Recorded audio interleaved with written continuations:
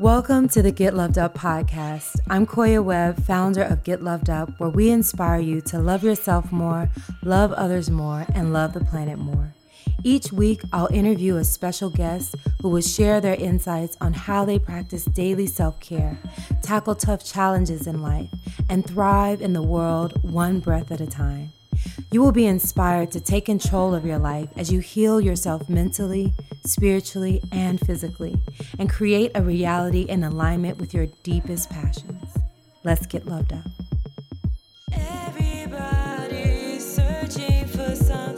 Hello. Welcome to Get Loved Up podcast. I'm your host, Koya Webb, and I am here with Deanna Carpenter, and this woman is magical. Oh, she sings like an angel. I think when we first met was at Agape. It was. And I'm just happy to have you on. Thank you. I'm happy to be here. Thank you. Thank you for being such a bright light. And I feel like we just kind of, I don't know why, but I want to start with a little music, a little singing. Okay. So she has a whole album out. And what is your favorite song on the album? Oh my goodness.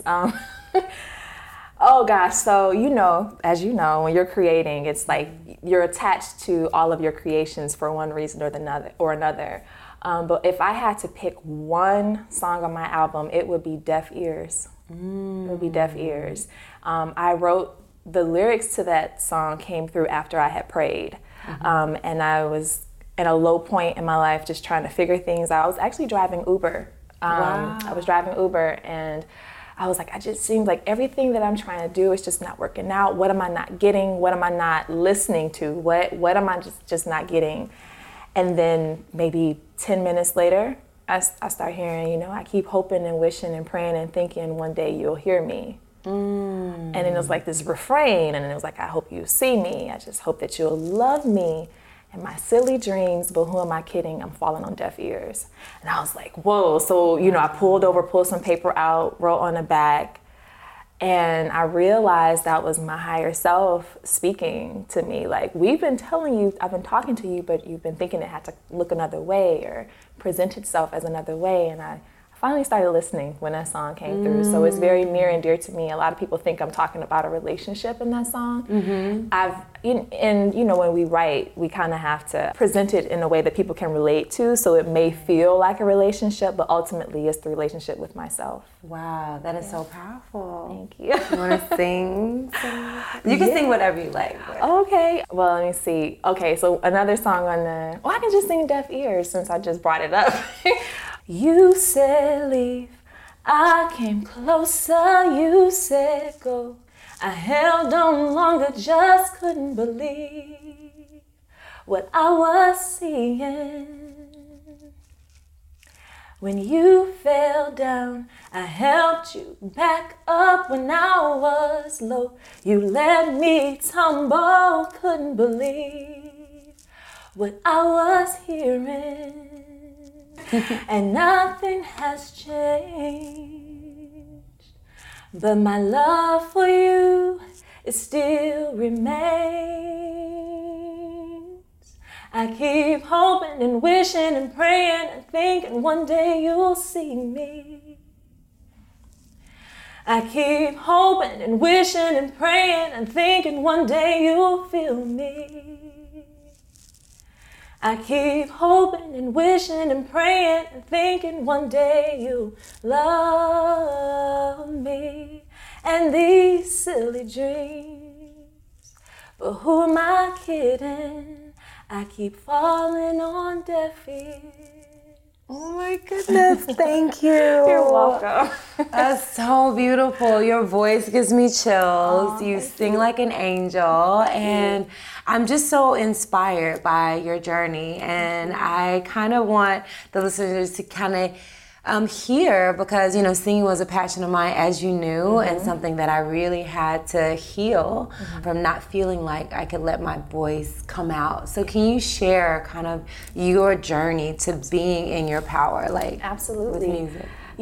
As most people, I started out singing in the church. My aunt, Lena, would pick me up on Saturdays, and I would sing in the car with her, running errands, and she would tell me the songs that we were going to sing the next day, and we would just practice in her car. while I was in the church, I would go to church with my grandmother because my mother was a single parent at the time. So it was that the music in me was really cultivated by my aunts, my uncles, and just people who would hear me sing, like, yeah, keep singing, baby, keep singing. And then as I got a little older, went to high school and having to make choices around, you know, if I'm going to college, what I'm going to study. And it was highly encouraged for me to get a career, go to school, get a degree, graduate, get a job, work, house, married kind of thing. And when I remember telling my family, especially particularly my parents, my mom and my stepfather, because my father passed when I was 8, my mom was like, there's really no career in music. And she said, you know, it's a tough market to break into. You know, I'm from Detroit, so Motown had left the city years ago. So she was just like, there's no future in that. And I was like, okay. So I just kind of kept my singing to the side, and I went down this path that I was encouraged to go down, which was fulfilling because I met some really great people, but the singing never left. So when I went to college, you know, people discovered that I could sing. So I was like, oh, you have these different talent shows, and I was singing the talent shows, and, you know, I would place at the talent shows, and eventually I ended up pledging a sorority, and I became one of the songbirds. So whenever we had functions and events, I would be singing. And then after I graduated from college, I started working for a newspaper, and I was a copy editor, even though I initially interviewed as a reporter. So I'm following this kind of corporate life, and it was, you know, I had these moments in that first year where I was like, there's got to be more to life than just this. There's more than just getting up in the morning, going to an office, staring at a computer all day. And that fulfills some people, but it was, you know, it was a little bit different for me. And then I had friends from college who would call on me to come sing as they started getting married. So I would go and sing at the different weddings. But I would say 2 defining moments was when my grandmother passed, because she was one of the people who really encouraged me to sing. And when I saw a childhood friend, after some years, her father, and he said, so what are you doing? And I was like, oh, I'm working for a newspaper. And he was like, why? And I said, well, I went to school and got this degree. He said, you're supposed to be singing. And I didn't see him again after that. And he ended up passing some years later. Wow. But that kept, I don't want to say haunting me, but in a sense, haunting me. And with my grandmother transitioning, and I sung at her funeral. And I remember it was almost like something within me opened up, and there was this wave, like a really powerful wave of energy that just took over me and consumed me. And I was just like, okay, I need to honor this. Wasn't quite ready to honor it, but it got my attention. So those 2 things. And then I went to grad school because I was like, no, I know it's not journalism, so let me go see what else. So I had moved to Chicago, went to grad school at DePaul, and was studying nonprofit management. And while I was doing that, I was working with a nonprofit there. So I would always sing to the girls, same thing. You need to audition for American Idol. You need to do this. And I'm just like, those shows, no. And I ended up studying abroad in India for a month. Oh, wow. And my professors and classmates knew that I would sing. And so the villagers, they sang this beautiful song to us, and then they wanted someone from our group to sing, and they called on me. And so I did the first verse of Amazing Grace, I believe. And although they didn't understand what I was singing, they felt it.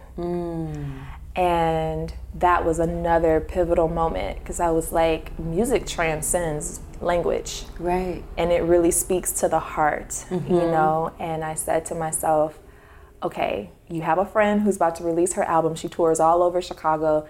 When you get back, you need to tell her that you want to support her in singing background. And so as soon as I got back, I told her, I was like, hey, I've been sleeping on my voice. I've been hiding it, but I really am ready to sing, and I want to support you. And she's like, that's good to know. And then like maybe 10 months later, she released an album, and I was singing backup for her in Chicago. And it just kind of continue to build from there. Wow, that's so beautiful. Thank you. That's so beautiful. And tell me a little bit about like your album. So you went out there, you started singing background. How did that transition to an album? So still it's amazing what we have to heal in order to give ourselves that permission to really step in and own our expression. And so there were things coming up as far as like even intimate relationships that all plays into this album. So I was in some relationships that weren't necessarily loving, but I learned a lot from them. And I also had to heal the relationship with my father, again, who had passed when I was 8. Didn't even realize that I was upset at him for leaving me. So there were abandonment issues I had to work through, all of which were playing out in my intimate relationships. And the whole time I was writing. I was writing the whole time. What I was feeling, a lot of lyrics was coming up during that time. Looking back, I realized I've been working on my album Tsunami probably almost for a decade and didn't even know it, because I was growing through the experiences that was inspiring the music that I would eventually write and share. So I was living in Chicago and I ended up dating this guy, and I knew him from school, and he moved to California, and I had always felt that I was supposed to live in California, just wasn't sure why I was or how I was going to get out here. So I had finished grad school, he moved out here, I was like, you know what, I'm going to go to California. Moved to California. We broke up. And I was like, But he got you here. He got me here. And I was like, okay, he served his purpose. Thank you. Thank you. Thank you so much. But I didn't get the lesson. I clung to that, like trying to prove myself to him. Like, I am what you need. And I'm going to prove that I'm worthy of your attention and love, and that I got your back and I'm not going anywhere. And you're talking about like, and at some point during that relationship, because it was like a 4.5-year relationship off and on, and I started having these insights of where it's like, why are you doing this? Like, why are you still here? Do you really love this person, or is it that this whole issue around abandonment, you know, you want to hold on because you don't want to do to someone else what was done to you, at least in my rationale, you know, because I realized my little 8-year-old self was still running the show. I didn't know that. So I finally let that go. And as soon as I did, so many opportunities started opening up, especially with music. And I finally said to myself, the next day isn't promised. Each day, each moment that I'm here means I'm another moment closer to transitioning. I don't have as much time as I did 10 years ago. So you're either going to do it or you're not. And I was like, okay, I'm going to do it. And then someone I just met through my ex, she was like, there's a producer who's looking for some people to work with, and I thought about you. She put me in touch with him, and we started working on music together. And he's actually the producer who worked on Ocean, which is on my album. And then I started thinking about, okay, who do you already know? And there's people I went to school with in high school who were producing. And I was like, hey, could you guys send me some tracks to write to? Or I would just start like singing into my recorder, sending them the MP3 so that they can build the music around it. And that was pretty much how my album came together. And I asked the album, like, what do we want to say? What are we wanting to convey here? And it's an album of coming into myself, you know, and it kind of runs the gamut of emotions, a very emotional album. So you can be feeling good and lifted, and then you're very introspective, like, wow, you know, but that was very much, that was the space that it was written in. You know, I was just in all of my emotions. And it was so beautiful. Like, I could listen to it daily, and it's so rich. Like, you could tell that you put a lot of your heart and soul into it. Thank you. And so what would you say, like, you know, if someone's out there listening and they're like, wow, I wish I could do that, what would be your advice to them if they want to create their own album and be able to face those fears? I would say my advice would be, you've already been creating that album. Your life is the album. If someone wants to write a book, your life is the book. I think, again, for me, I was getting tripped up with it having to be a certain way and look a certain way and happen by a certain time. And I realized now I have more experiences to speak from versus maybe 10 or 15 years ago when, you know, I'm still green and figuring it all out, even though there's still so much more for me to learn. But I would say trust that inner knowing and trust your gift.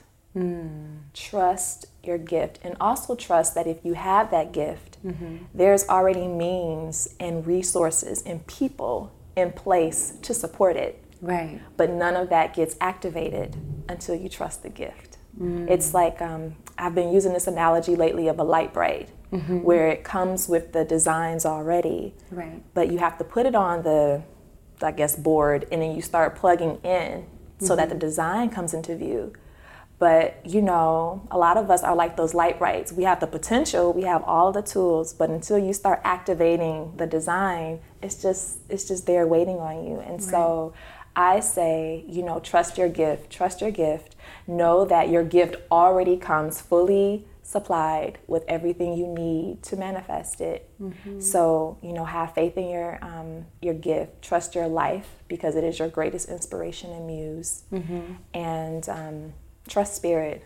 And, you know, I know some people may have a relationship with the ancestral realm, but that's a big thing for me, is connecting with your ancestors, because, you know, they know you can do it. They already see what's ahead better than we can. And so connect with their wisdom, because I feel like they were staying on me, which is why this album came out. And what is your advice on like connecting with ancestors? Because I know not a lot of people know or do that work. Well, how do you do it for yourself, and how do you suggest other people? It's simple, and yet it's funny because it's so simple. With my father, for example, I wrote him a letter because it just kept coming up, this whole issue of abandonment and just wanting to cling in relationships. And I was like, okay, there's a pattern. I wrote him a letter, and I apologized for, you know, being upset with him all this time. And I told him that I wanted a relationship with him. I said, I get it that your physical form had to, you know, I want to say expired, but I know your physical form had to rest, but I know energy always lives on. So I know you're still around, and I know you hear me. And I said, so I want a relationship with you. And my father shows up in ways that I can just feel, like I know when he's around, because someone to say something, and it feels very fatherly, even in the hugs that I receive from people, and even through my music. That's how Soul was written. Soul was written, I share with people that my father channeled through me that song. Wow. That was his response to my letter, was Soul. So as a practice and how to get into that, simply just say, it's like opening the door, because one thing I've learned is that our angels and ancestors are always around. We give them permission to be involved in our lives in to what extent and degree. And sometimes the greatest way to invite them in is just simply asking for help. And when I heard someone say that, I went in one of my journals and literally wrote big letters, help. Like, I don't know what this is. I don't know what to do with this. Help. And I was like, you know, I'm calling on the ancestors and angels who have my highest good at heart, and help. And stuff starts happening.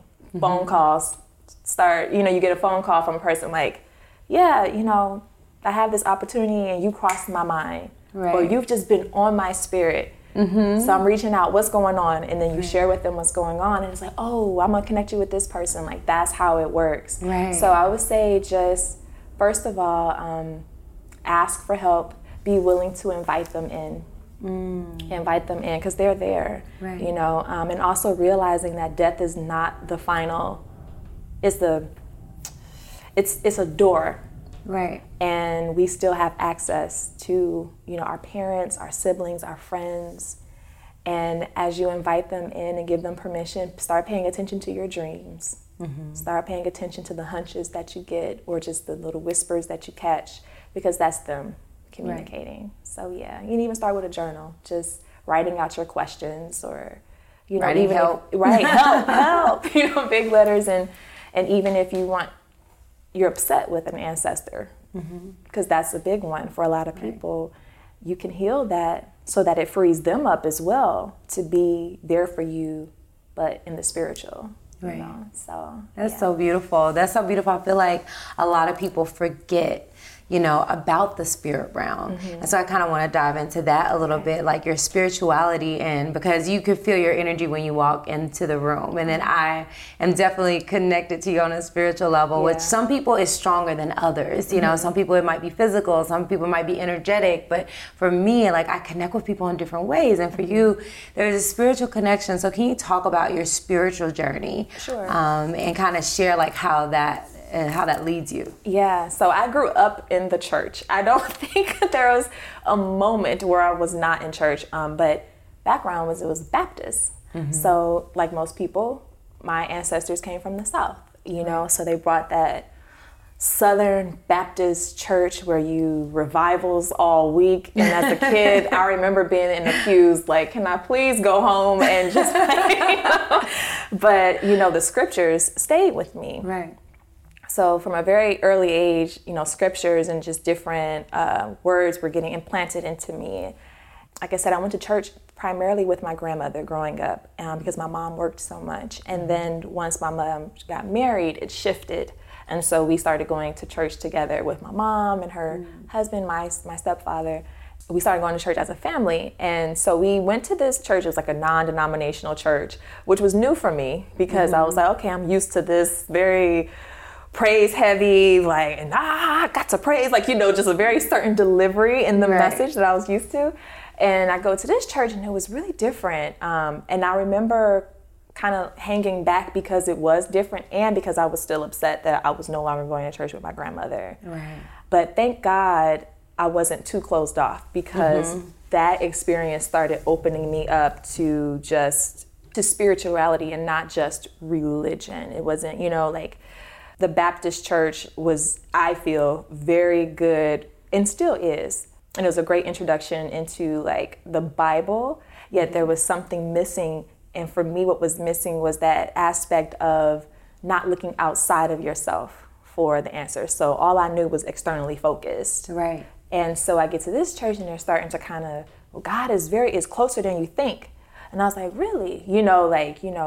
Saying all these things, and it sat with me, and I'm like, okay, I got to come back to that. But I'm in high school, not really knowing too much of what was going on, but still listening. And then went to college. I attended an AME church, which was still very structured, and it was kind of, it reminded me of my Baptist upbringing, so I was there. But honestly, the journey started when I moved to Wisconsin for my first newspaper job.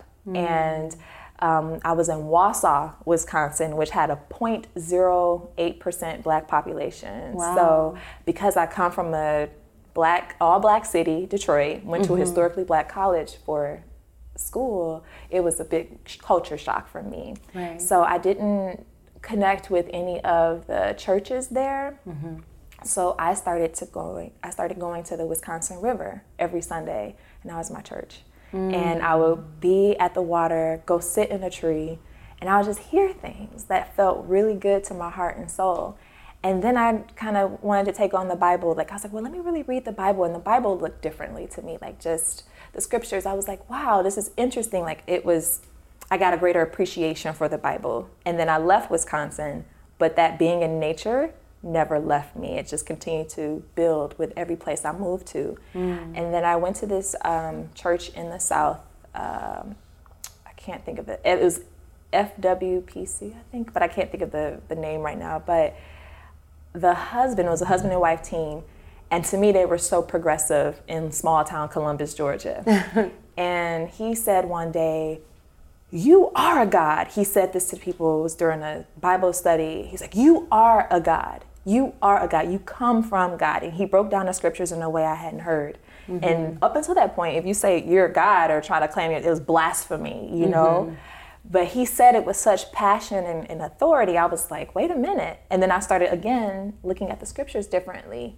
Like, oh, it does say that in the scriptures, but it's not often what's taught. Right. So that, again, opened me up even more. And I went to a summer camp of all places. It was called Camp Butterfly. And I think that's what really set me on this. It really pushed me further along. I had volunteered that year. It was based in Chicago. I was living in Georgia at the time. And I flew up there, and we get into this beautiful brownstone house on the south side of Chicago.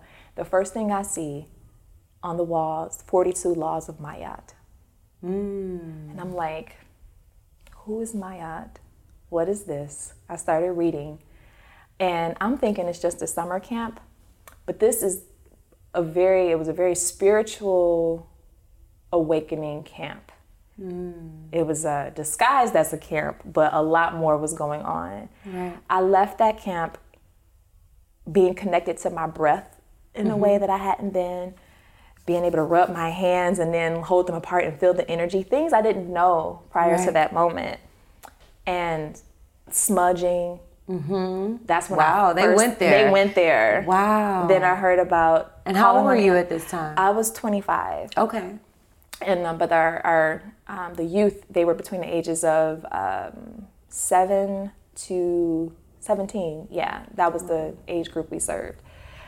And I learned about smudging. That's when I heard about honoring the ancestors, because it was an elder going through, like, clearing a space, and then she had certain offerings that she put on the altar. And I'm like, what are they doing? It was so amazing to me. Wow. And I left there just, okay, who is Mayat? Because I need to figure out who she is. What is, it was a lot of the elders there they didn't practice, but they were of the Yoruban tradition. So I was like, I gotta look into that. And then I just started, I don't know, I felt like that activated a door, because then I would stumble across an article here where an artist that I was following recommended her top 5 books, and one of them was Paramahansa Yogananda's Autobiography of a Yogi. Right. So I went and ordered that, and then someone was like, I think you're ready, you should read A Separate Reality. And I was just like, okay. And then someone else recommended The Celestine Prophecy. It was just, I had got to a point where I was very curious about things. And then I started to see oneness in all these they're all saying the same things, just different expressions of the same core message. Right. And I remember having a conversation with my mom, like, Mom, like, I'm so excited, passionate. And she said to me, she's like, oh, yeah, Deanna, yeah. We got off the phone 3 days later. She called me back and was like, yeah, I was thinking about our conversation the other day. You're not converting, are you? You're not converting to another religion. I was like, Ma. I was like, no, I'm expanding, my spiritual awareness. And so started reading those books and diving into those books. And things started opening up for me. The first time I read Sacred Woman, Queen Afua, was when I was 25. I know it's time for me to revisit it, Just came out with a revised version, yeah, I think. She did. Yeah, she did. That's and amazing. So she was very much pivotal in that as well. I've met her once. It's just like things just started coming to me. I felt like, again, angels and ancestors were placing things on my path, because I love to read, right, and I love to write. So I would start getting like downloads and just writing things and questioning things, and more answers would come. And then someone recommended me watch The Secret. And I was like, okay. And I watched it, was drawn to everyone who was on there. And then I see this guy with locks, and I'm like, like what he said really stood out to me. And then I'm in Chicago by this point, since I moved. I've hopped around quite a bit, but I'm back in Chicago and decided to work with the camp as one of their staff, and while I'm in grad school, and was singing background, and there was this table set up, and because one was Dr. Michael's Spiritual Liberation book, another one was Paramahansa Yogananda. It was like a book of prayers, and I resonated more with Dr. Michael's book, but I bought Paramahansa's book because I was familiar with him. Right. And I still haven't finished Paramahansa's book, And so, long story short, I ended up moving to California, and I met 2 people within a span of a month who were like, oh, you should come to my spiritual center, Agape. And I'm like, oh, okay, what's Agape? They're like, oh, you will love it. It's this beautiful community. And I'm like, okay, cool. And I finally decide to go, and I was blown away. I think it may have been a little bit too much for me at points. I was like, wow, this is real? Like, this is a real thing? And it wasn't until maybe a couple times visiting that it hit me that the guy on stage was the guy on The Secret. Like, I was like, oh, that's the dude from The Secret. And it's just been, and you would think like, but I resisted it. I wasn't ready. I was, but I was still wanting to hold on to a smaller version of myself, still wanting to hold on to this relationship and wanting him to be more involved in my life than what he was. And like, let's go to Agape, come. And he didn't want to. And so I was like, well, I'm not going to go. Because, it's just so, but it was, thank God for growth. But yeah, it's just like, oh my goodness. And then finally in 2016, I had by this point broken up. I had ended that relationship, and I woke up, I want to say it was a spring equinox, and I said, I was like, I need to be in community. And then I said Agape. And at that point, Agape was the only place I visited once I moved to California. And I said, I'm going to Agape, and I've been there ever since. And so, how many years has that been? So Agape, I've been going to Agape consistently for 3 years, and but off and on since 2012. Right. And I've been here in California, which is hard to believe, since 2011, October 2011. Wow, so, that's amazing. Yeah. I love how you said, I didn't convert, I expanded. That's very powerful. Can you share some more? Because I think a lot of people have had traumatic experiences when it comes to churches and separation of churches and things like that, and like, are you this or are you that? Can you share a little bit about that spiritual expansion that you Absolutely. It's really interesting because one of the things that I'm finding even now as I continue to grow and continue to read and just be open, it's just like it's all saying the same thing. So when you really realize that at the core and the foundation is all saying the same thing, it's really no way to convert from that. It's just building upon that because you recognize that it's all saying the same thing, which is really pointing to love of self. When you love yourself, there's no way you're going to harm the earth. There's no way you're going to harm or say anything to other people. Right. It's just love. It all points us back to love. And what do you feel like the oneness, like that connection? Yes. So as you know, I just got back from Kemet or Egypt. Yes. I was going to get to that, but look, we can do it now. If that's coming up for you, yes, Kemet. So even before, we'll say that. So when it comes back to the oneness, I feel like Kemet sealed it for me because in the months leading up to, in the years leading up to going to Agape, they stressed oneness. It's oneness, and love. Oneness, love. And I was getting it, but it was still very much a thought. Like, oh, okay, I get it mentally to an extent, but it wasn't all aligning for me in my walk, rather. And then again, one of the reasons I love Agape is that Reverend Michael brings some powerful teachers to the community. Right. And for me, one of those teachers is Brother Ishmael Tete. And so I heard him speak, went to one of his retreats, and then I ended up signing up for his daily 6 a.m. calls, and they're called the 3 Mystical Truths. And he pretty much builds upon, and even it's like everything that Reverend Michael talks about it's there, but it's taught from the perspective of nature.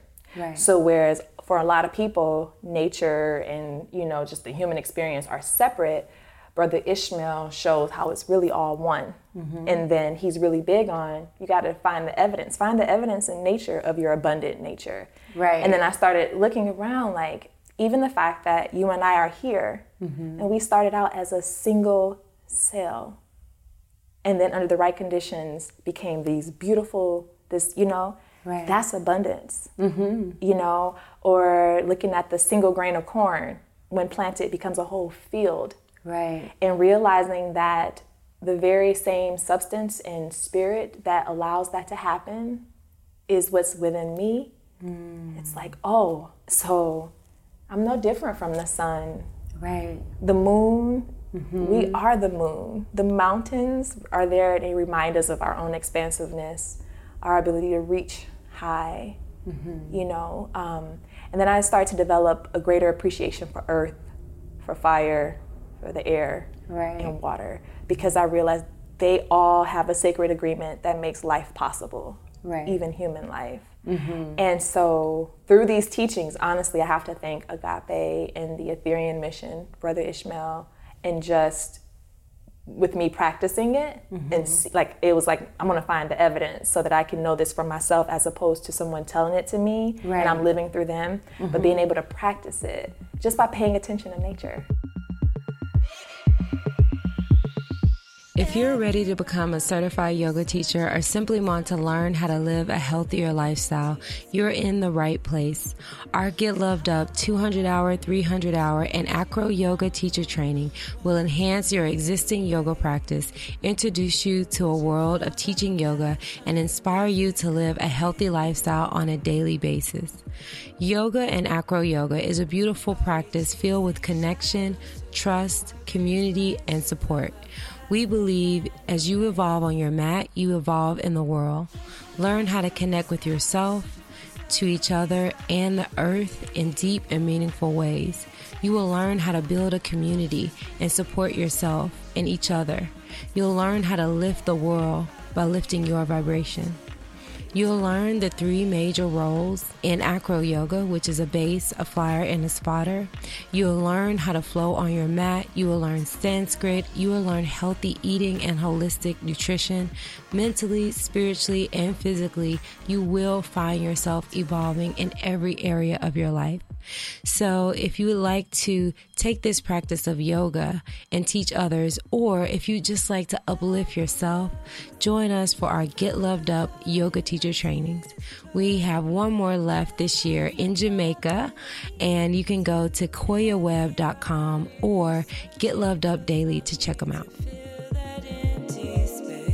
Right. And so how does that help you get through challenge? Because you can like, okay, nature's good, but what happens when there's hurricanes and in your life there's drama and trauma and ridicule and rejection? Like, how do you deal with that, and how do you process? So I'll share, so 2017 when I wrote Deaf Ears, that was the year of undoing for Deanna. Like, that was the year of my undoing, as I call it. Like, everything, because even though I was growing more and delving into spirituality more and allowing that part of myself to evolve, there were still things that I just wasn't quite getting. Right. And so family situations, when you make choices, you put yourself last because you want to provide for or help out a sibling, or, money, is a big issue to work through for me with family, but even relationships. And I felt it. And I remember, like, okay, I'm on these calls and he's given us these tools. Let me kind of put them to use. So I definitely acknowledged the fact that I was hurt. I was upset. I was frustrated. I gave myself time to feel it all. Right. To be upset, to curse if I needed to, just kick and scream. And then once I felt like I acknowledged and honored it, I would say, okay, what is true? What is true about this? Right. But I had to allow myself to feel what it was, because that's the part I think sometimes when being spiritual, we forget you're still having this experience, you know, so what is it here to teach you? How is it here to evolve you? So I would say, I would get the kicking and screaming out. I would turn off my phone. I would do what I had to do to get that rage out, because rage is actually a healthy thing when channeled properly. Right. Because it puts you into a space of action and you realize that it came up because something needed to be healed. That's powerful. That's so powerful. Something needed to be healed. And so a lot still needed to be healed, most of which was suppression. I was always suppressing what I felt, my voice. I was putting people before my own needs, even though I knew to say no, but I didn't, because I wanted to please people, and I always want to be considered as kind and nice. And I suffered in 2017 for that, because I made a lot of choices that put me behind. And I remember just wanting to leave this realm, asking, I was like, you know what, God, if you just want to call me back home, this would be a good time, because it was getting really painful. And where did you think that pain was coming from? It was coming from not just even, it was just, I was just talking to a friend last weekend. It was a part of my curriculum. It was a part of my soul curriculum. Like, had to experience that. Right. Because that was what my soul wanted to evolve in this lifetime. Is being able to speak up for myself. Right. To really honor my voice and honor my heart. That was my soul's agreement this lifetime. So everything that supports that happening is going to happen, even if it hurts me in this lifetime, in the moment. Right. Because once I get it and I'm moving through it, it's like, oh, this is why this is happening. So even how I look at all my relationships, I was talking to another good girlfriend of mine. I said, girl, I don't even look at my exes the same. It's like I'm literally taking from those relationships the lessons and how they helped me grow. Right. Because that's what they were there for. That's what we all are there for in each other's lives. So when I meet people now, I look at them and I say to myself, like, what was our agreement? Right. What was our agreement? How will I grow? How will I grow, and how will I help you grow? Mm-hmm. And I think that's been a very powerful, that's how I've been getting through. I had to surrender to it. I had to allow it. And again, the answers are all within our spiritual text. Right. You know, everything is an experience to grow and evolve our souls, which they're already evolved. Right. You know, however, you know, Earth is a big school that we agree to come here as to, you know, advance things forward. And so. And is that what you mean by spiritual curriculum? Because I know a lot of people haven't heard of that before. So, and if again, people's beliefs are different, but I really do believe that, you know, before we came here, we had a council of, you know, a team in the spiritual realm who's like, okay, you know, this is what you want to experience in this lifetime. So this is going to happen. You're going to meet these people. You kind of know that. And sometimes when you meet people, it's like, you feel like, I know you, even though this is your first time meeting in this life, but there's something in them that connects with you. It's because, you guys knew each other, you know, before you got here. And so the curriculum is like, if you look at Earth as a school, and every interaction, every trial, and even the successes, it's like a big school. You know, what happens in school, you know, you learn this information, you take tests, you know, so when things happen in life, good, bad, or indifferent, they're all tests. Even the goodness that happens is a test. Like, how will you move forward from that? How will you share that goodness with others? You know, how will you continue to be open to even greater and not settling for that, and knowing that there's still more to receive. You know, so if you just look at your life as like, I am a student and I am here learning, and at the same time I'm the teacher, because I'm going to provide learning opportunities for other people too. That's powerful. I feel like that I am a student and I am a teacher. I think some people, they feel like they're, you know, just a student, and some people feel like, oh, I'm just a teacher, I don't have more to learn. But I definitely resonate with you on that. Like, I am forever a student and forever a teacher at the same time. And how can you help people who, like, I don't see myself, like, I can't help anybody, I haven't done the work that they've done. Like, what would you say to them? I literally just, someone said something similar on Facebook, and I said to her, I said, never underestimate the value of a smile, a hug, or literally seeing someone on the street and giving them eye contact. Saying hello. So everyone can do it. Everyone can be a teacher. It's nothing's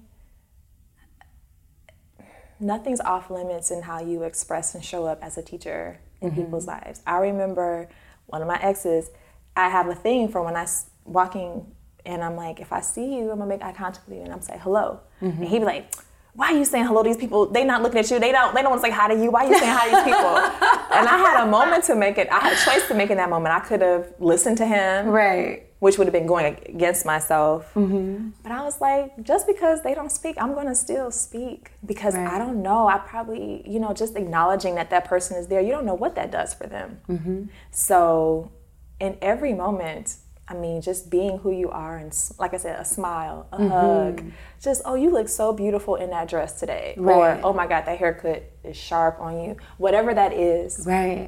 Those are, don't discount that, don't discredit that. I think that's powerful, because you're not letting someone else's reality or anyone else's assumption of their reality affect your reality.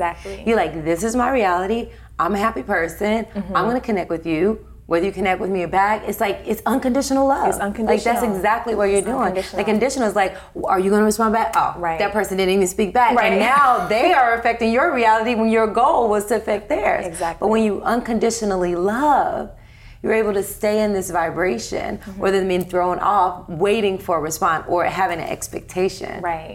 That is so very powerful. Yeah. That is such a beautiful way to live and be. And what happens when someone does affect your reality? Like, let's say the government and the president and you know, all of these traumatic things that are happening in the world and countries. Like, how do you breathe through that?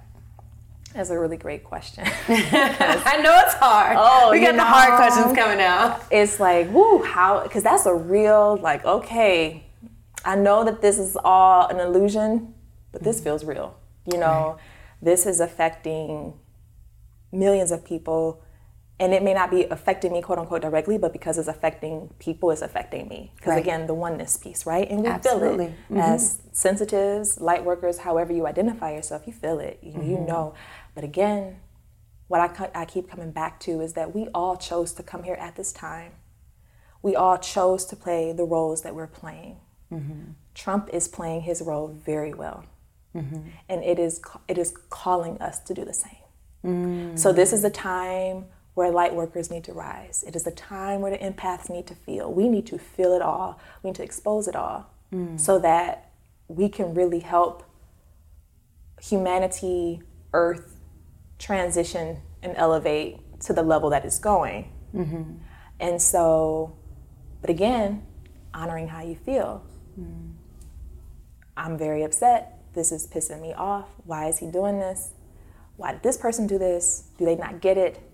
Ugh, I just want to strangle him. Honor it, you know, honor it all. Honor it. Because again, if you don't, you're just making it worse because it's going to seep up in another way. Right. So honor it and then just take a step back too. It's like one of my favorite books is called Leadership on the Line.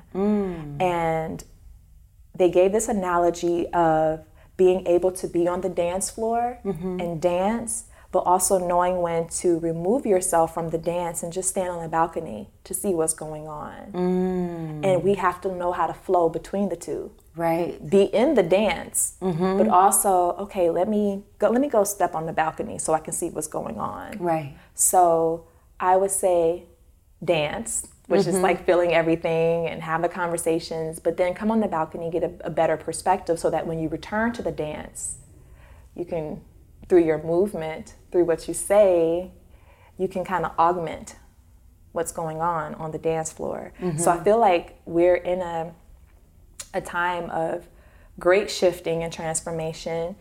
If you didn't feel it, we're feeling it now, you know, and it's coming up in ways because it's time. It's time. It's time for it to come up, and we all agreed to come here at this time. So in some way or another, we have a responsibility, but what that looks like depends on the individual, you know, how you contribute. And what I've learned is that it doesn't have to be this big thing. Focus on the quality that you want to see more of. So for me, before I go into a place, I focus on love and joy and enthusiasm. Like, because I know I bring that. So I'm like, okay, I just want to bring that wherever I go.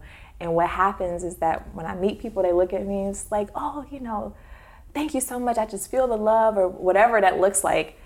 They'll feel it, even though they may not, I didn't say it out loud, like, oh, I set this intention for love, you know, but if everybody set an intention, you can change your family dynamic, you can shift your work environment just by saying, I'm going to hold the space of love. Right. I'm going to hold the space of joy. And I'm not even going to do anything other than just be that. Right. Just show up and be it.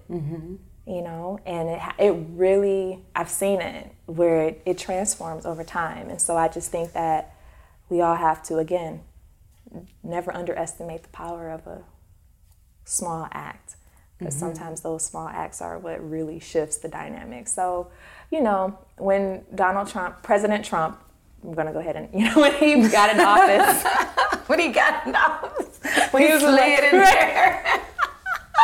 It was like, I was like, well, this is going to be interesting, because this is going to be interesting 4 years. And I said, well, there are no accidents.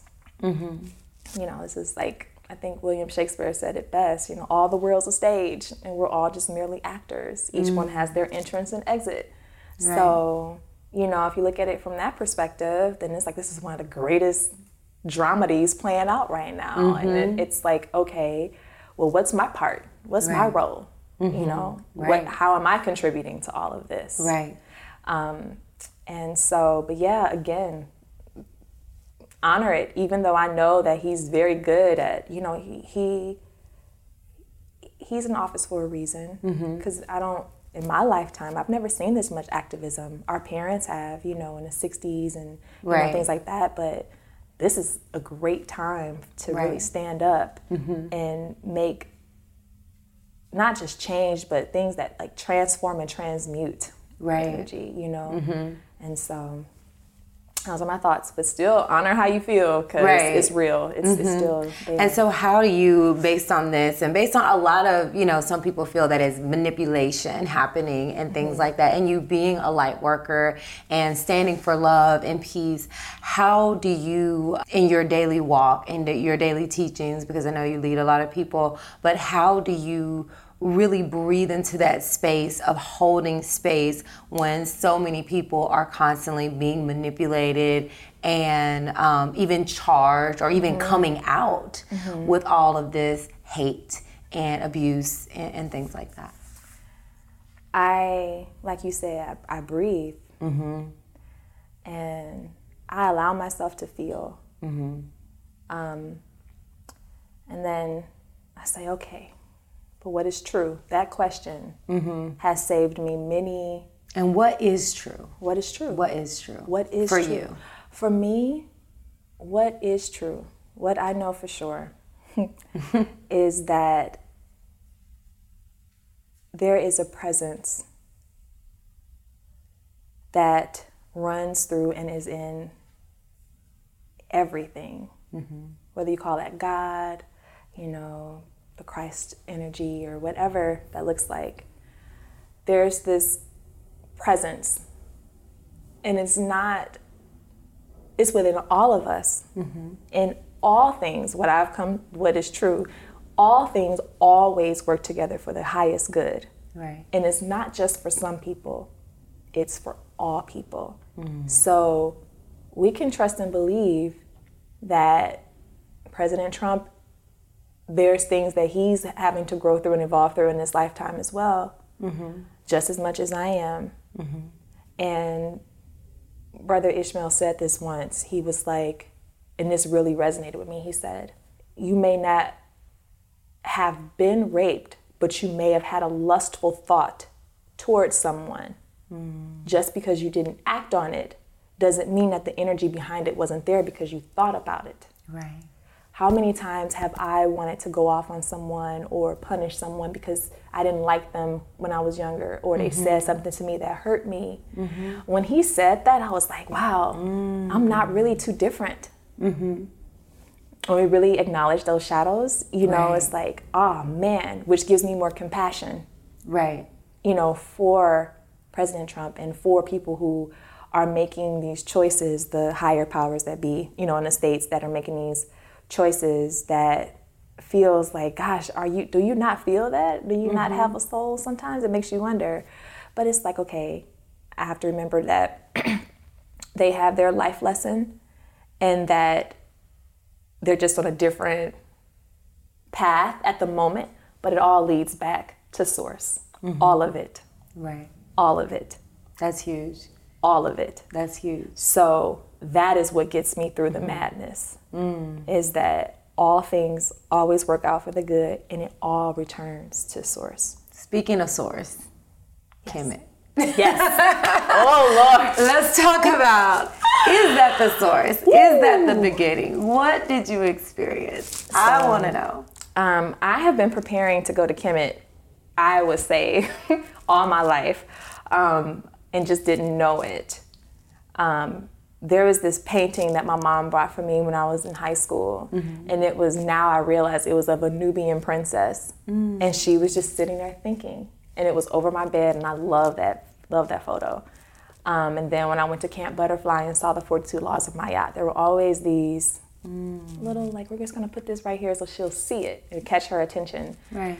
I wanted to go to Kemet in 2009, so 10 years ago actually. I really wanted to go, and I went to go with this I can't think of his name right now, Yasir Hotep, but he was leading. Oh, yeah. Yoga. Yeah, Yasir. Uh-huh. So he was doing yoga in Kemet, and I really wanted to go. But you're talking about I was very much scarcity mindset. So when I saw the price, I was like, oh, I can't afford it. I just automatically was like, I can't afford it. I can't afford to go. And I was in a relationship, and I wanted us to go together with this whole thing, you know. Mm-hmm. And then started going to Agape, and in 2016, that was when Agape went, and I was like, gosh, I had the money for it, and I was like, I should go, but I couldn't get the time off. Mm. And instead of, again, saying like, no, this is important for me, I'm gonna go, I didn't. But it wasn't meant for me to go in 2016, but this was the year.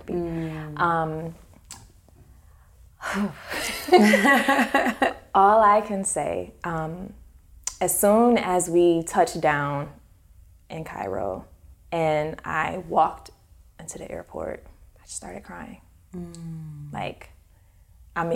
Bawling, crying. Wow. Felt my whole body just buzzing. And in the days leading up to it, I started hearing songs, catching visions of different hieroglyphs, and just like a part of me was waking up and remembering. Right. And my dreams just became super vivid leading up to being there. And I get there and I'm just like, whoa, you know. And everywhere I went, you know, people was like, oh, you know, Nubian queen. I'm just like, and then when we start going into the temples and you see these beautiful reliefs and hieroglyphs and you're staring at yourself, like things activate when you go to Kemet. Right. If nothing else, you remember who you are, and even if you can't mentally grab hold of it, everything else in you does. Your heart cracks open wider. Right. You know, you feel deeper. I do feel Kemet is the beginning. It's just you know, I'm still processing that experience. Right. And, but there's a certain level of confidence that comes when you go over there. Right. It's almost like I wrote in my journal, I said I needed to come home to remember who I am. I needed to come back here because I do feel in my heart that I spent time there in previous lives. Right. The pyramid at Giza is the Great Pyramid is very powerful. It's like a conductor of energy, and I just felt like I was being charged the whole time I was there. Wow. I've described it as one big mirror. Like I was like, Kemet is like a mirror. It's like reminding you of who you are at every turn. Wow. At every turn. There's no way that you can go over there and not come back walking a little bit taller and deeply feeling good about yourself and all that you're here to share. There's just a confidence that just consumes you and takes over. And I highly recommend everyone go at least once. I love that. And what was your most magical moment, would you say?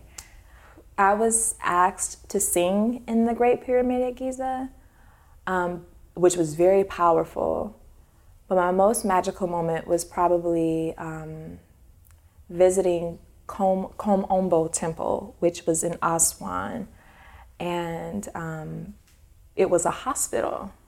And one side was for ophthalmology, and the other side was I think it was for birth. Like women would come there and give birth. And I went into this area, and Akili, who was Reverend Michael's brother, was just explaining the reliefs. And one of the things I love about Akili and Rev is that they allowed us to have our experience when we were over there. So they would share, but not so much to where it would influence our own experience in the different temples. Right. So we went into this one relief, this one room, and there was this beautiful relief of an initiate in the middle. And behind him was, I think it was Horus. No, because right in front of the initiate and right behind him was a goddess. Sekhmet was in front of him, feeding him the Ankh, which represents eternal life. And I believe it was either Hathor or Isis behind him, and then it was like Horus and another deity behind him. And I just could not leave that room. And so as everyone else was going through the rest of the temple, I went to Reverend Cheryl and I said, I'm going to go back to this room and I'm going to sit there, for a little bit of time. And she said, okay. I was like, I just wanted people to know where I was at. So I went back in there and I'm just staring at this relief, just watching, just looking at the images. And I literally felt my heart like opening. Like I felt it opening. And what was so powerful about that one particular relief is that I really got clear on how truly supported I am. Right. Every step of the way. Every step of the way. Just seeing that, something about seeing that initiate, because I feel like in so many ways we all are initiates in this school of life, you know, and seeing how he was supported by Sekhmet was right in front of him, and she's the remover of obstacles in ancient Kemet. Right. She clears the way, and for her to be right there in front of him, and I was like, but that's how it is. Right. And explain initiates and what you mean by all of us being that. I feel that initiates, the way I look at it, is just a person, any person who is desiring to, is going back to my conversation earlier about each of us having a soul curriculum. So I feel like when we came to this earth, we already kind of came here in initiate mode, because we're going to go through these different experiences in life that evolves us. It's like the hero's journey, as they call it. Like everything we go through is really serving us in our evolution and our expansion. And so an initiate is just another way of, to me, like back in ancient Kemet, there were certain people who had to go through certain requirements, if you will, and based on them, again, everything's a school. So them learning the lessons, they'd be able to, and once they kind of tested and proved, they would go to the next level. Right. So I feel like when I speak of initiates and it's saying that we all are initiates, it's like we're here to evolve some aspect of ourselves. And the fact that we're here lets us know that there is something within us that wants to be more, that wants to be bigger. And so the initiate's journey is what this life is about. It's everything up until this point and everything that will happen. Right. And, everything is a cycle. Who I am now, foundationally at my core, is still the same, but I look different, from even a month ago. So our experiences, serve to help spiral us up, which is a whole nother level. So I don't necessarily know if you ever stop being an initiate. I feel like it's, this constant journey of unfoldment. But I guess I'm not even sure if I explained that clearly, but I would say that an initiate is anybody who is on the journey of life, who is evolving in some way, teaching in one way and still being a student, So you don't have to, your life is the mystery school. You don't have to go to the temples in these indigenous lands, even though I think it's powerful to visit them because they do remind you that you can do it. But the way our lives are set up, how we handle things, is what helps us to evolve. I love that. So, yeah. That's powerful. And so how are you, what's next for you? Now you've been to Kemet, you're using your voice, you have this album out. What's next for you? Oh, what's next is being able to, because I've been getting a lot of downloads like, start a writing program for youth, be able to hold this retreat here or do this. And I just was like, kind of resisting it. And then I go to Kemet, it's like, okay, Deanna, you got to get on this. So I would say, honestly, right now, there's a couple books that are birthing. Right now, I'm kind of like, okay, sketching it out. Right. The whole time I was over there, I wrote the entire time, and I shared I shared what was placed on my heart to share on Facebook and a little bit on Instagram. And through the sharing, I realized that there's more for me to do there, because I had a lot of people really following, like, oh my God, I feel like I'm there. Right. A couple people messaged me, it's like, I'm remembering certain past lifetimes, and I haven't been there in this lifetime, but I'm remembering. And I'm just like, okay, So again, realizing that one of my gifts is that I write. I'm a scribe. Right. So being able to write and present the teachings in a way that really connects to the heart and helps all of us along our journey. Absolutely. You know, so that's one. When I was going to Kemet, while I was there and even coming back, so much music has been coming through. And I'm just like, okay, so I'm already like getting back in the studio, and I was hearing what the music sounds like. So looking for the musicians, and beautifully enough, meeting them without even trying. It's like, that's magical. You know, and so an album which is going to be inspired by the time there. Just creating spaces, whatever that looks like, wherever I'm being called to go. And a lot of it will be collaborations, because I do feel we get further when you come together. Right. But just creating the spaces for people to heal. That's the overall thing. How that expresses itself and plays out, I feel like my silent partner, as Reverend Cheryl calls it, and my team will let me know. My charge is just to continue to do and be who I am, and be open to that download to come through. And your silent partner being spirit? Spirit, okay. Yeah. Because once I get into trying to figure out the how, I get frustrated. And then I don't even end up moving at all. Right. And it's just like, no, just focus on the what. You know what to do. You know to keep sharing. Right. So yeah, definitely more music is coming, and some type of book is coming through right now as well. That's amazing. Congratulations. Thank you. Is there any last thing that you want to leave the listeners with? And the viewers, since we don't be on YouTube. Yeah, that's right. What you think is big for your life isn't. And who you think you are isn't. There is more to you than you can imagine. Everything that you've experienced up until this point, and even what will come after, is for a very specific reason. And you are so loved and adored by an infinite universe who only wants the best for you. Only wants the best for you. You are supported every step of the way. All you have to do is say help. That's so beautiful. That reminded me, we just had a full moon ceremony, and you shared a practice that I think was very magical. Can you share that practice? Yes. So, you know, the heart gets a lot of love, and I love the heart. Like, you see, I'm all in green, so it's like, you know, I love the heart. Activating that heart yes, chakra. You know, I love the heart, and if there's an example, again, going back to finding examples in nature, looking at your own body, the heart is such a pure example of loyalty. You know, she's been beaten nonstop. So I was in my bed one day, and I was looking at my body, just looking, and I was like, wow.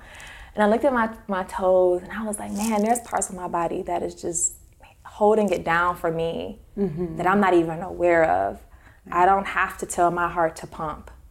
I don't have to tell my lungs to breathe in, breathe out. Like, it does, everything is well thought out. And so I literally, this one day, I just started at my feet, and my toes really, and just was like, thank you. Thank you so much for making it possible for me to stand. Thank you, ankles. You know, thank you, toes. Thank you, all my joints in my feet, all the pressure points in my feet. And then I started rising up. So, you know, my shins and my calf muscles, and I was like, my knees, and like literally just thanking the parts that I knew by name.